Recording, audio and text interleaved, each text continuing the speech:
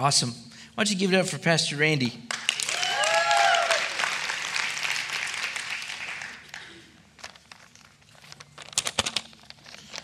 I hope this is good. I took this from Pastor Lee's bag earlier today, and it looked like a really good message.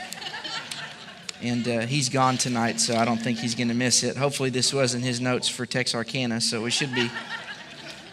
Love you, brother, wherever you are. I think he's in Texarkana.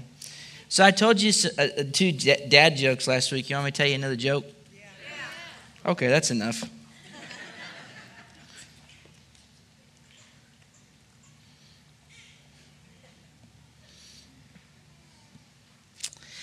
A child asked his father, "How are people born?"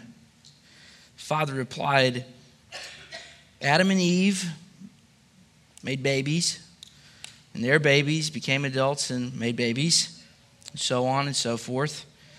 And the child was content with the answer for a little while, but thought he better go check with mom.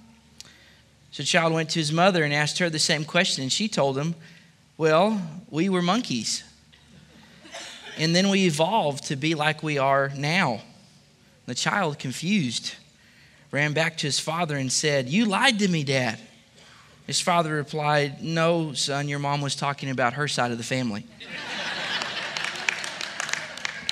That's good. You should laugh at that one.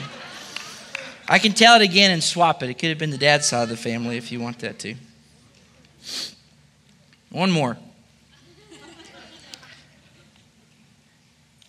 Man shows up late for work. The boss yells, "You should have been here at 8:30. Man replies, "Why? What'd I miss at 8:30? Took you a second. That's good. Okay, last one, then I promise I'm done. I recently said to my gym instructor, "Are you able to teach me how to do the splits?" Instructor replied, "Well, how flexible are you?" I said, "I can't make Tuesdays." Let's pray. Father, we thank you for laughter in the house. We believe that laughter does the body good like a medicine.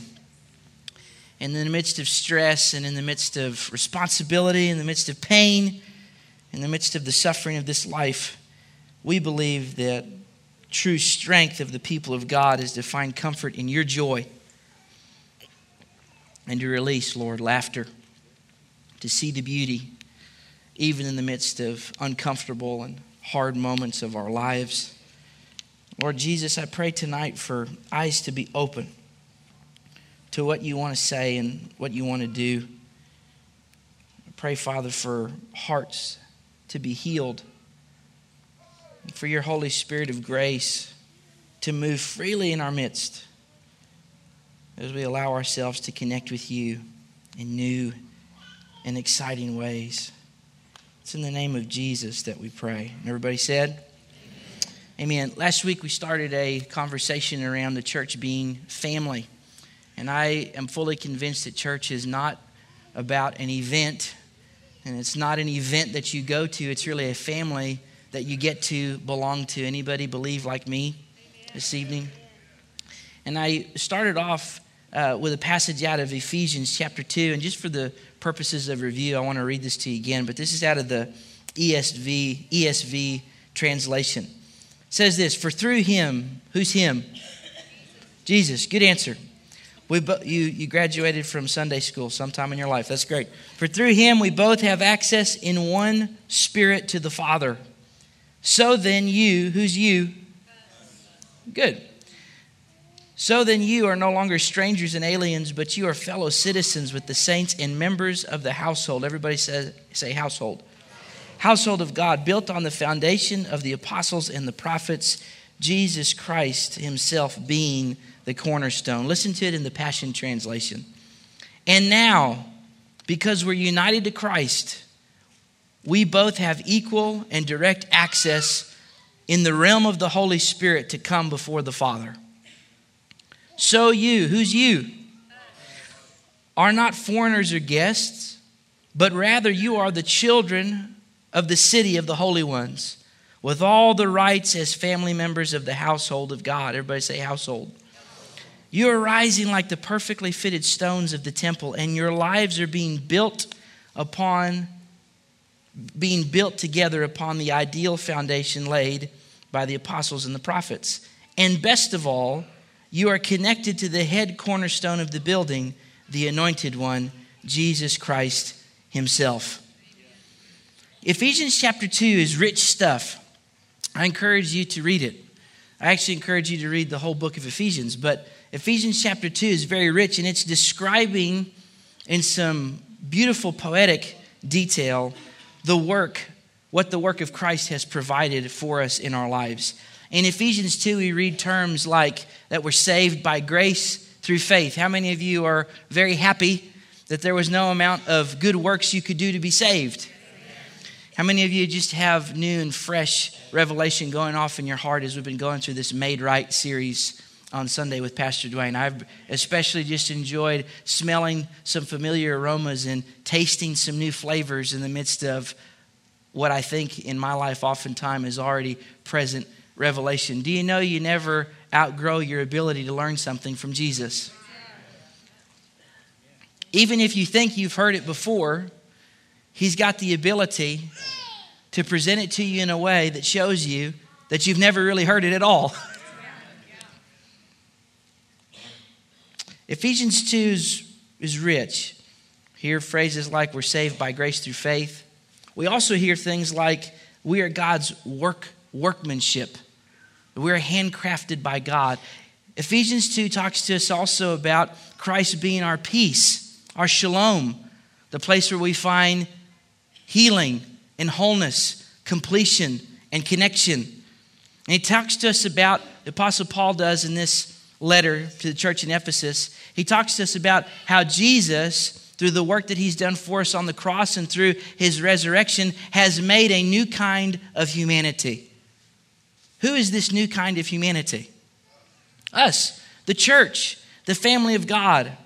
And the beautiful thing is that this chapter 2 of Ephesians is all about reconciliation and restoration.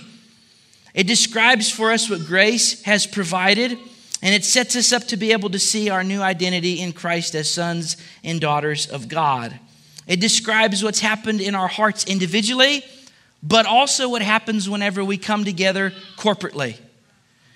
The work that God's done in our hearts individually, now when we come together corporately, Ephesians chapter 2 actually tells us that we are being fit together to become a dwelling place for God himself. Like I said, rich stuff. We could spend the whole hour and 35 minutes I have tonight to get into those specific passages. But I want to draw attention to something that is very important in this second chapter of the book. And that is that the Apostle Paul, through his language, is depicting something that I would like to term connection. Ephesians chapter 2 is all about understanding what kind of connection you have with God and what kind of connection we're supposed to have with each other. If I was to do a synopsis statement of Ephesians chapter 2, that's what I would say. It's about the connection, the type of connection we have with God, and the type of connection that we're supposed to have with each other. And I don't know if you have any revelation in this area or not, and I don't know if this is something that you've experienced firsthand, but I have found that whenever we talk about family, it's impossible to talk about family without talking about connection. Connection is the thing that we're fighting to preserve as the family of God. Connection is the thing that you're fighting to preserve in your marriage relationship. Anybody married in the house tonight? Anybody happily married in the house tonight? More hands went up than went down. Praise God. That's awesome. So you were just waiting to prove that you're happily married. Just being married wasn't good enough. You were waiting to say happily married. I got you. In our marriage relationship, we're constantly wanting to fight to preserve and deepen our connection. And I love a phrase that Pastor Austin used a couple weeks ago when he shared, and he had Pastor Gabe and Kylie up here with him. But he used it in the context of our kids. And he said this, he said, we're not in a fight with our kids, we're in a fight for our kids. Have you figured out that you're not in a fight with your spouse, you're actually in a fight for your spouse? And the thing that you're fighting for is to preserve and deepen the connection that you have as a couple. The people of God should be engaged in the fight as family to preserve and deepen the connection that we have with each other as brothers and sisters. And the church, the family of God, should also be in a fight to maintain and deepen our connection that we have with the Father.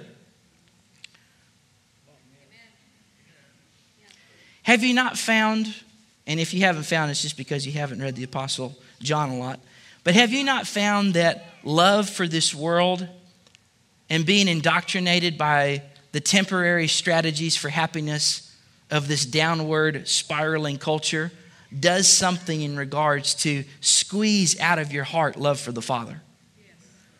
Have you found that being addicted to the spirit of the age and being lost in the midst of turbulent times does something to rob you of the zeal you have in your heart for Christ? Have you found that day in and day out, there seem to be all types of opportunities and situations that if you're not careful, you can allow to talk you into a place of feeling rejected and removed from fellowship from God Himself? Have you found that in life there's opportunities and situations for you to allow yourself to believe that you're rejected and removed from fellowship in regards to the people that you love and you respect? And we know what some of these terminologies are. We've all experienced them at some level. And there's sufficient teaching in this house alone that you can go back and listen to explore some of these things. Things like offense. Things like envy. Things like gossip. Things like slander. Things like infidelity. You know, nothing will break down a relationship if you're a married couple and you have another couple that's your best friend couple. Nothing will break down your connection with your best friend couple like if you sleep with the other person's spouse. That could probably rob you of some connection with that couple. You know, nothing will start to rob you of connection with a brother and sister in the Lord like being envious of them. Do you enjoy hanging around people that you're tempted to be envious of? That you just creep on them on Facebook. And you have things that start to build in your heart whenever you see the house that they're renovating that you would have lived in before the renovation. And you see the pictures of the trip that they took, that they take every single year that you want to go on once in your lifetime. And you see the smiles in their children. And your memories are of bedtime with your children and demonic foaming at the mouth and the wailing and gnashing of teeth. Have you ever felt sometimes like you were disconnecting from certain people because you felt like they were perfect and you weren't? There's a million different things that try to creep into our lives to get in the way of our relationship with God and to get in the way of our relationship with each other. Because I made a case for you last week that actually the way that God chooses to reveal Himself really in the sense of how beautiful He is and how real He wants to be in your life is coming through the people that are around you in your family of faith. I made a connection for you last week that the family of God is who reveals the image of God in the earth. That the church is the one that is revealing what Jesus is like in the earth today. This shouldn't be news. If it is, you need to get saved. Or at least you need to have explained to you what you actually signed up for when you raised your hand. Is the church the representative of Jesus Christ in the earth? Do people see what Jesus is like by looking at the church? They're supposed to.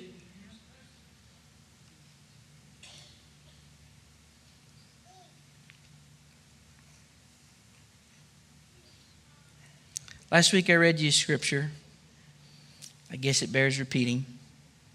John chapter 17, verses 20 through 21. Jesus is praying.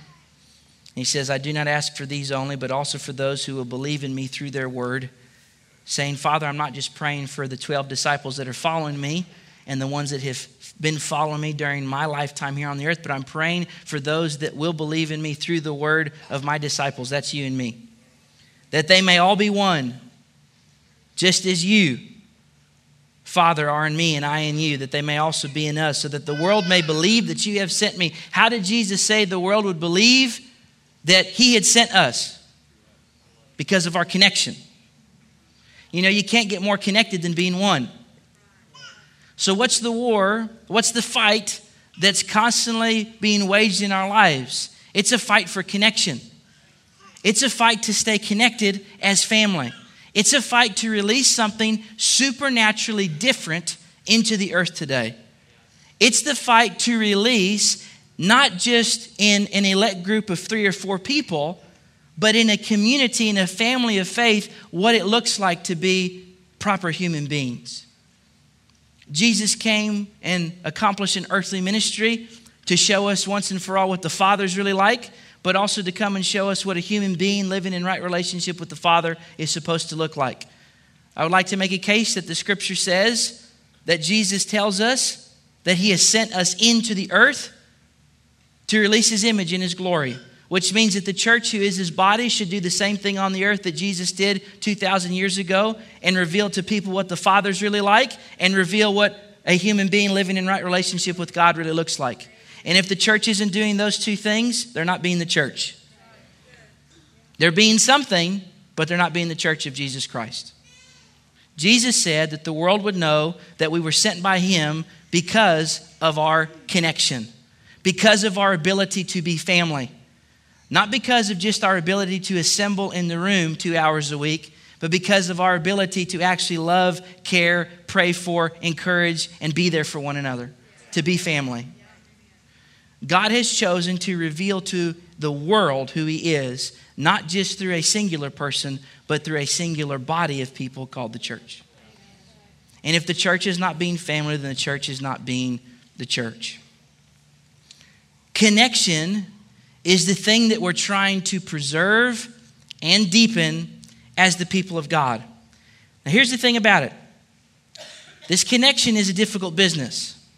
It's a difficult business because all of us are individually responsible for what's connecting to and connecting through the place that our life is coming out of, which according to the Scripture is our heart.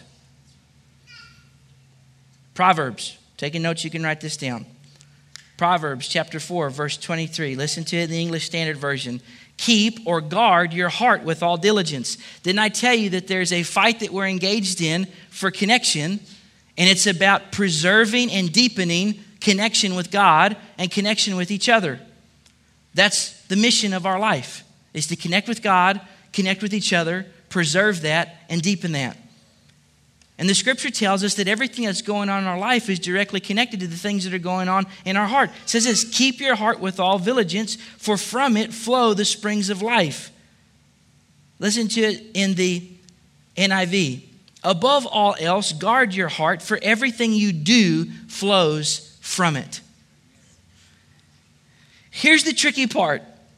The tricky part is to be in relationship with people and to be in connection with people that have all had unique individual experiences that have contributed to either betterment or decay in their hearts.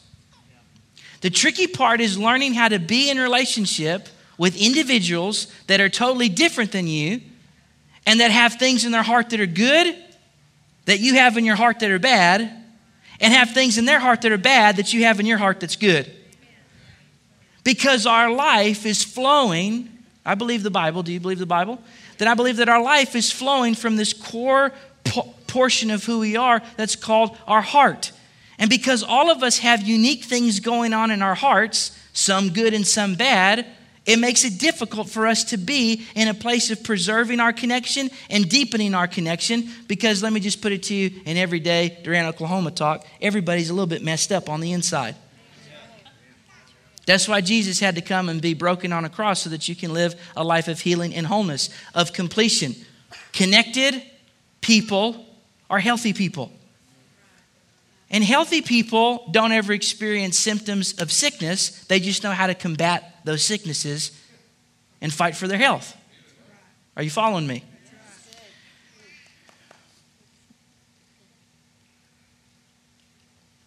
HeartMath Institute published an article, and I want to read this little excerpt to you. And it says this: in this section, we'll discuss the magnetic fields produced by the heart and how they're involved in energetic communication. Here's the whole point. I'm going to make a case for something here.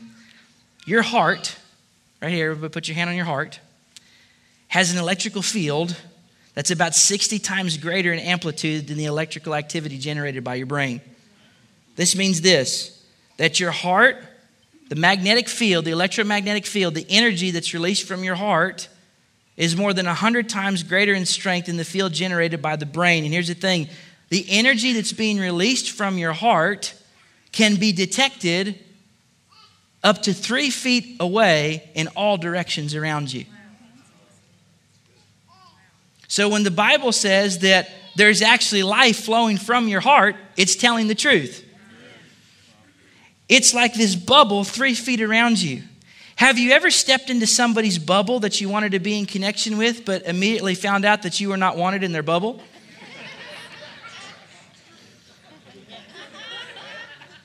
Here's the tough part of modeling family is that everybody's a little bit broken. And we all experience brokenness in different ways. And a lot of us are addicted to our brokenness instead of learning to accept our healing. And if you'll think of it this way, all of us have this bubble, this life, this energy around us that's detectable. Have you ever been around people that when you're with them, you feel like you can do anything? Have you ever been around people that when you're with them, you can actually tangibly sense God in a way that's hard to do by yourself? Are there people in your life that whenever you're around them, you feel more confident in your gifts and your abilities? Are there people in your life that when you're around them, you want to run away? Are there people in your life that when you're around them, they drain you? They don't add value to you, they suck value out of you.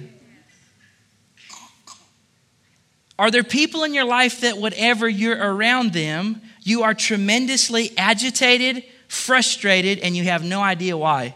And sometimes you question whether or not you're even a good Christian because you cannot stand being around that particular person. Okay, 15 honest people. Is there nobody in your life? How many of you love God? Raise your hand. How many of you love people? How many of you have some people that you can't stand to be around more than 5 minutes? Praise God, revival is hitting. Touch them, Lord. Just honesty. I'm going to drop honest bombs everywhere. I would like to propose to you tonight that what you're experiencing whenever you're around that person is their life. What you're experiencing whenever you're around that person is actually what's going on under the hood of their car. What you're experiencing whenever you're around that person is actually the thing that has robbed them of connection with God and connection in Christ-centered community their entire life.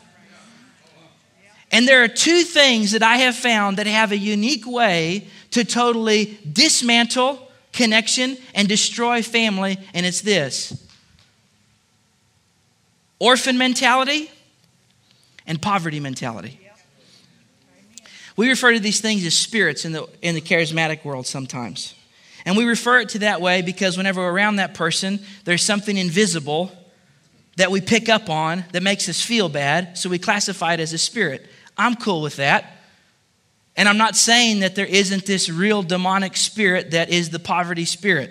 And I'm not saying that there couldn't be this actual demonic spirit that's an orphan spirit. I'm not saying that, but I want to talk about it more along the lines of a mentality, if that's okay, or a mindset. I want to talk to you about it in this way, that the scripture also tells us that as a man thinks in his heart, so is he. I want to talk to you about an ingrained thought pattern that's been formed in you and that has piece by piece been erected in your heart from the time that you've been a child. And it has the potential to rob you of deep connection with God and deep connection with people. Because the orphan mentality and the poverty mentality seek to do a couple things. The orphan mentality in your life, or the orphan spirit in your life, seeks for you to constantly be rejected by everybody that you're close to. And the poverty mentality wants to shackle your dreams and keep you from being able to imagine a future any better than the one you're currently living. The problem is, as a kingdom person and somebody that has connection with God, God is far from being an orphan. And God's far from being poor. So hanging around with God can sometimes challenge these mindsets in our lives, but a lot of times it's not hanging around with God in our unique, that's a strong term, Pastor Zach, back up, in our unique, flawed devotional time with the Lord, because we've actually erected a concept of God in our devotional time that panders to our orphan mentality and our poverty mentality. So a lot of times we don't uncover that it's there in our personal devotion time with God, but we do uncover it when it's there when we are connected to people that think and live the exact opposite. And these people are intimidating to us, and these people frustrate us, and they aggravate us as much as they're aggravated by us. That's right.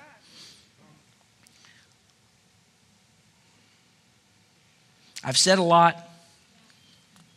And I haven't given you some scriptures.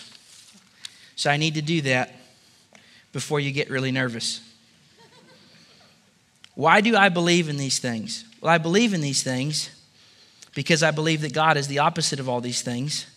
And I believe that the devil is not creative. He has no creative bone in his body. He just takes and perverts the good things that God has created. Listen to Galatians chapter 3, verses 25 through 29. And then I'm going to talk to you about some of these mentalities in the 12 minutes I have left and give you some tools to be able to overcome them in your life, and not only in your life, but how to be able to influence the atmosphere, if you will, that people that carry these things are releasing into your life. Does that sound okay? Okay, 5 people want to know. All right. Galatians chapter 3, verse 25 through 29. Paul is talking about the transitionary period now between being under the law and being under grace. How many of you are thankful that we're under grace? But when faith comes, the law is no longer in force. This is out of the Passion Translation. Since we've already entered into life. He's talking about being right with God by faith, not by keeping the law. You have all become true children of God by faith in Jesus, the Anointed One.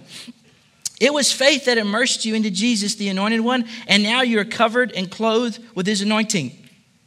And we no longer see each other in our former state, Jew or non-Jew, rich or poor, male or female, because we're all one through our union with Jesus Christ with no distinction between us.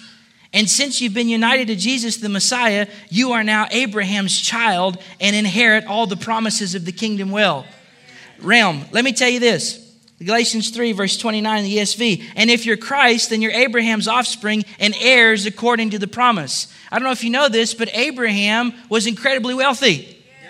And I don't know if you know this, but God is incredibly wealthy. And if you're heirs of God, that means that you're going to have wealth. There he goes, talking about having money. No, you're locked into a poverty mentality and don't know it if you think wealth is about money. It's part of it, but wealth is far more than money. See, part of a poverty mentality is being controlled by money. True people that operate in kingdom wealth aren't controlled by money. They figured out that money is a good servant, but it's a lousy master. People locked into a poverty mentality are enslaved by money. Money controls their emotion. Money controls their attitude. And it doesn't matter what good news comes out of the Word of God, the joy in your heart's totally able to be robbed as soon as you see your account balance. Welcome to a poverty mentality. Praise God. I'm preaching dangerous tonight. Galatians 4, 1 through 9. Let's continue. And he says this, I mean that the heir, as long as he's a child, is no different from a slave. Welcome to why most Christians are frustrated. Though he's the owner of everything, but he's under guardians and managers until the date set by his Father. In the same way, we also, when we were children, were enslaved to the elementary principles of the world. When the fullness of time had come, God sent forth his Son, born of a woman, born under the law, to redeem those who are under the law, so that we might receive adoption. Everybody say adoption. What's the opposite of being adopted? Being an orphan. As sons. And because you are sons, which implies daughters also. Can I get a woot woot from the ladies? God has sent the Spirit of his Son into our hearts. Man. The Spirit of his Son into our hearts, crying, Abba, Father. So you're no longer a slave or an orphan, but a son. And if a son, then an heir. What's an heir? Somebody that's about to inherit a lot of wealth. Which is why it's tough to manage kingdom resources with a poverty mind. Formerly, when you did not know God, you were enslaved to those that by nature are not God's, like money, like status, like acceptance, like likes on Facebook. But now that you've come to know God, or rather to be known by God, how can you turn back again to the weak and worthless elementary principles of the world whose slaves you want to be once more? What does an orphan mentality look like? An orphan mentality looks like believing that you are unlovable. You are deeply flawed, and if anybody gets close to you, they will find out your flaw and they will reject you. It looks like feeling constantly like you're only worthy of one thing, being rejected. People that live their life from a heart, from a place in their heart of orphanhood, not only believe that they're worthy of rejection, they convince everybody else that they are too, by behaving in ways that makes the person want to reject them. People with an orphan mentality live at a place of orphanhood in their heart, constantly say things like, no one gets me. No one understands me. They feel like they have to make their own way in the world because nobody's ever been there for them. They crave community, but they reject it because people can't be trusted. In the relationships with people that have actually liked them or loved them, they're totally codependent. Their emotions, their attitudes are totally based upon what the other person thinks and feels about them. What does a poverty mentality look like? Poverty mentality usually manifests as a hatred, not just a dislike, but a hatred of change or growth. A suspicion of big things. If it gets too big, if the town grows too much, if they tear that old building down, poverty mentality have a deep-seated belief that anybody that's wealthy got there dishonestly. And they believe that people that are wealthy got there dishonestly and at their core are conniving. They're cheats. People with a poverty mentality, their philosophy for life is, if it ain't broke, don't fix it. It's worked for me this long. Poverty mentality constantly says things like, every time I try to take one step forward, I just take 2 steps back. Poverty mentality, always suspicious and or envious of the success of other people. Poverty mentality says, well, I'd be more generous if I had more stuff. Poverty mentality goes this way. They put out the pizza that you like at the pizza buffet, and you get your plate, and you get all of it just in case somebody else gets there before you do. Because God knows there's not a guy in the back cranking out pizzas all day. And you can actually go up and tell the guy, I would like this particular type of pizza, and he'll put it out for you. And as soon as the fresh tray of whatever comes out, you're knocking down old ladies and old men in walkers to get there. because I got to get it fresh. Poverty mentality, don't throw that away. I was raised that we never throw away food. Don't throw it away. There can be nothing left. There can be two half pieces of a chicken nugget. Don't throw it away. Wrap it up in a napkin and stick it in the refrigerator. Let me tell you. Listen, I'm not trying to provoke you.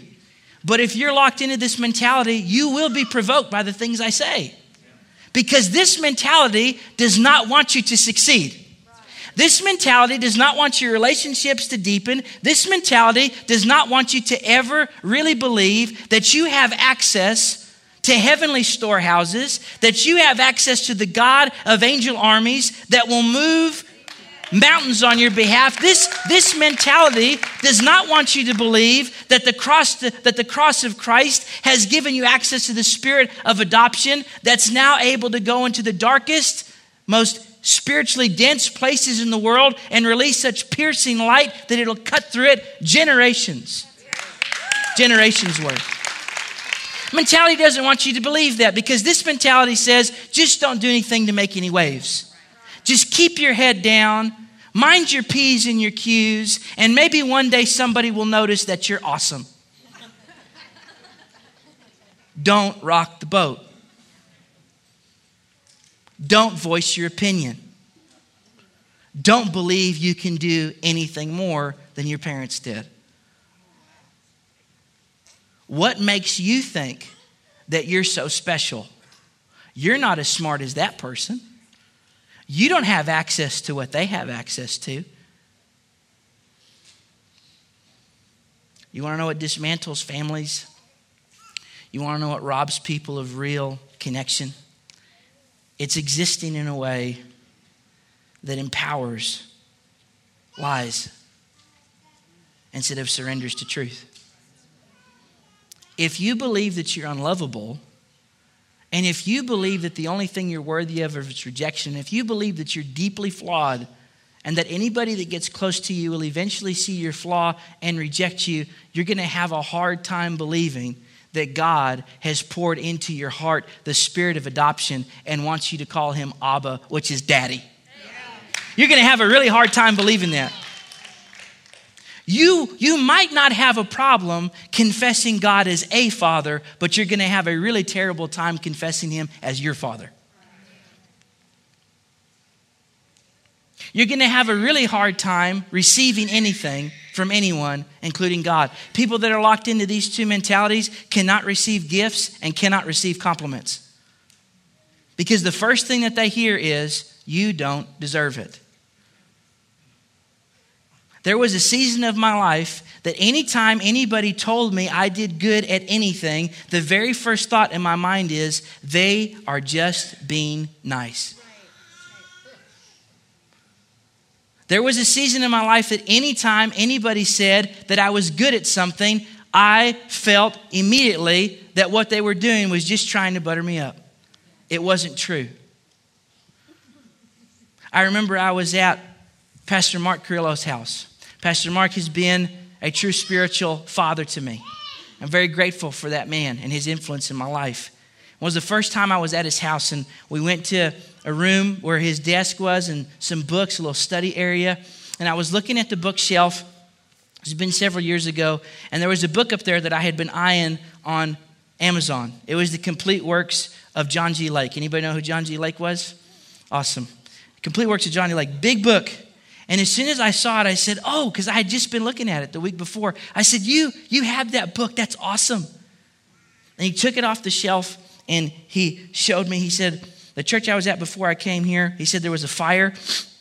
He said, and this book survived the fire. And if you look all along the outside of the pages, they've been discolored from the smoke. And he went like this to me with the book. And you know the first thing I said was, I can't take that. And I'll never forget what he did. He just looked at me directly in my eyes. One of the most confused looks I've ever seen on anybody's face. And he said one word. Why? And the Lord spoke to me in that moment. And I realized that I had done this with the Lord time and time again. The Lord would say, this is for you. And I'd say, I can't accept that. Why can't I accept that? Because let me tell you what empowers an orphan and a poverty mentality in your life. Religion. And I was under it for a long time. What about you? Well, we're all just sinners saved by grace. You know what's wrong with that? If you say you're a sinner saved by grace and you still identify as a sinner today, you're not even believing what you've just quoted. Because you're a sinner saved by grace. What does that mean? You were drowning.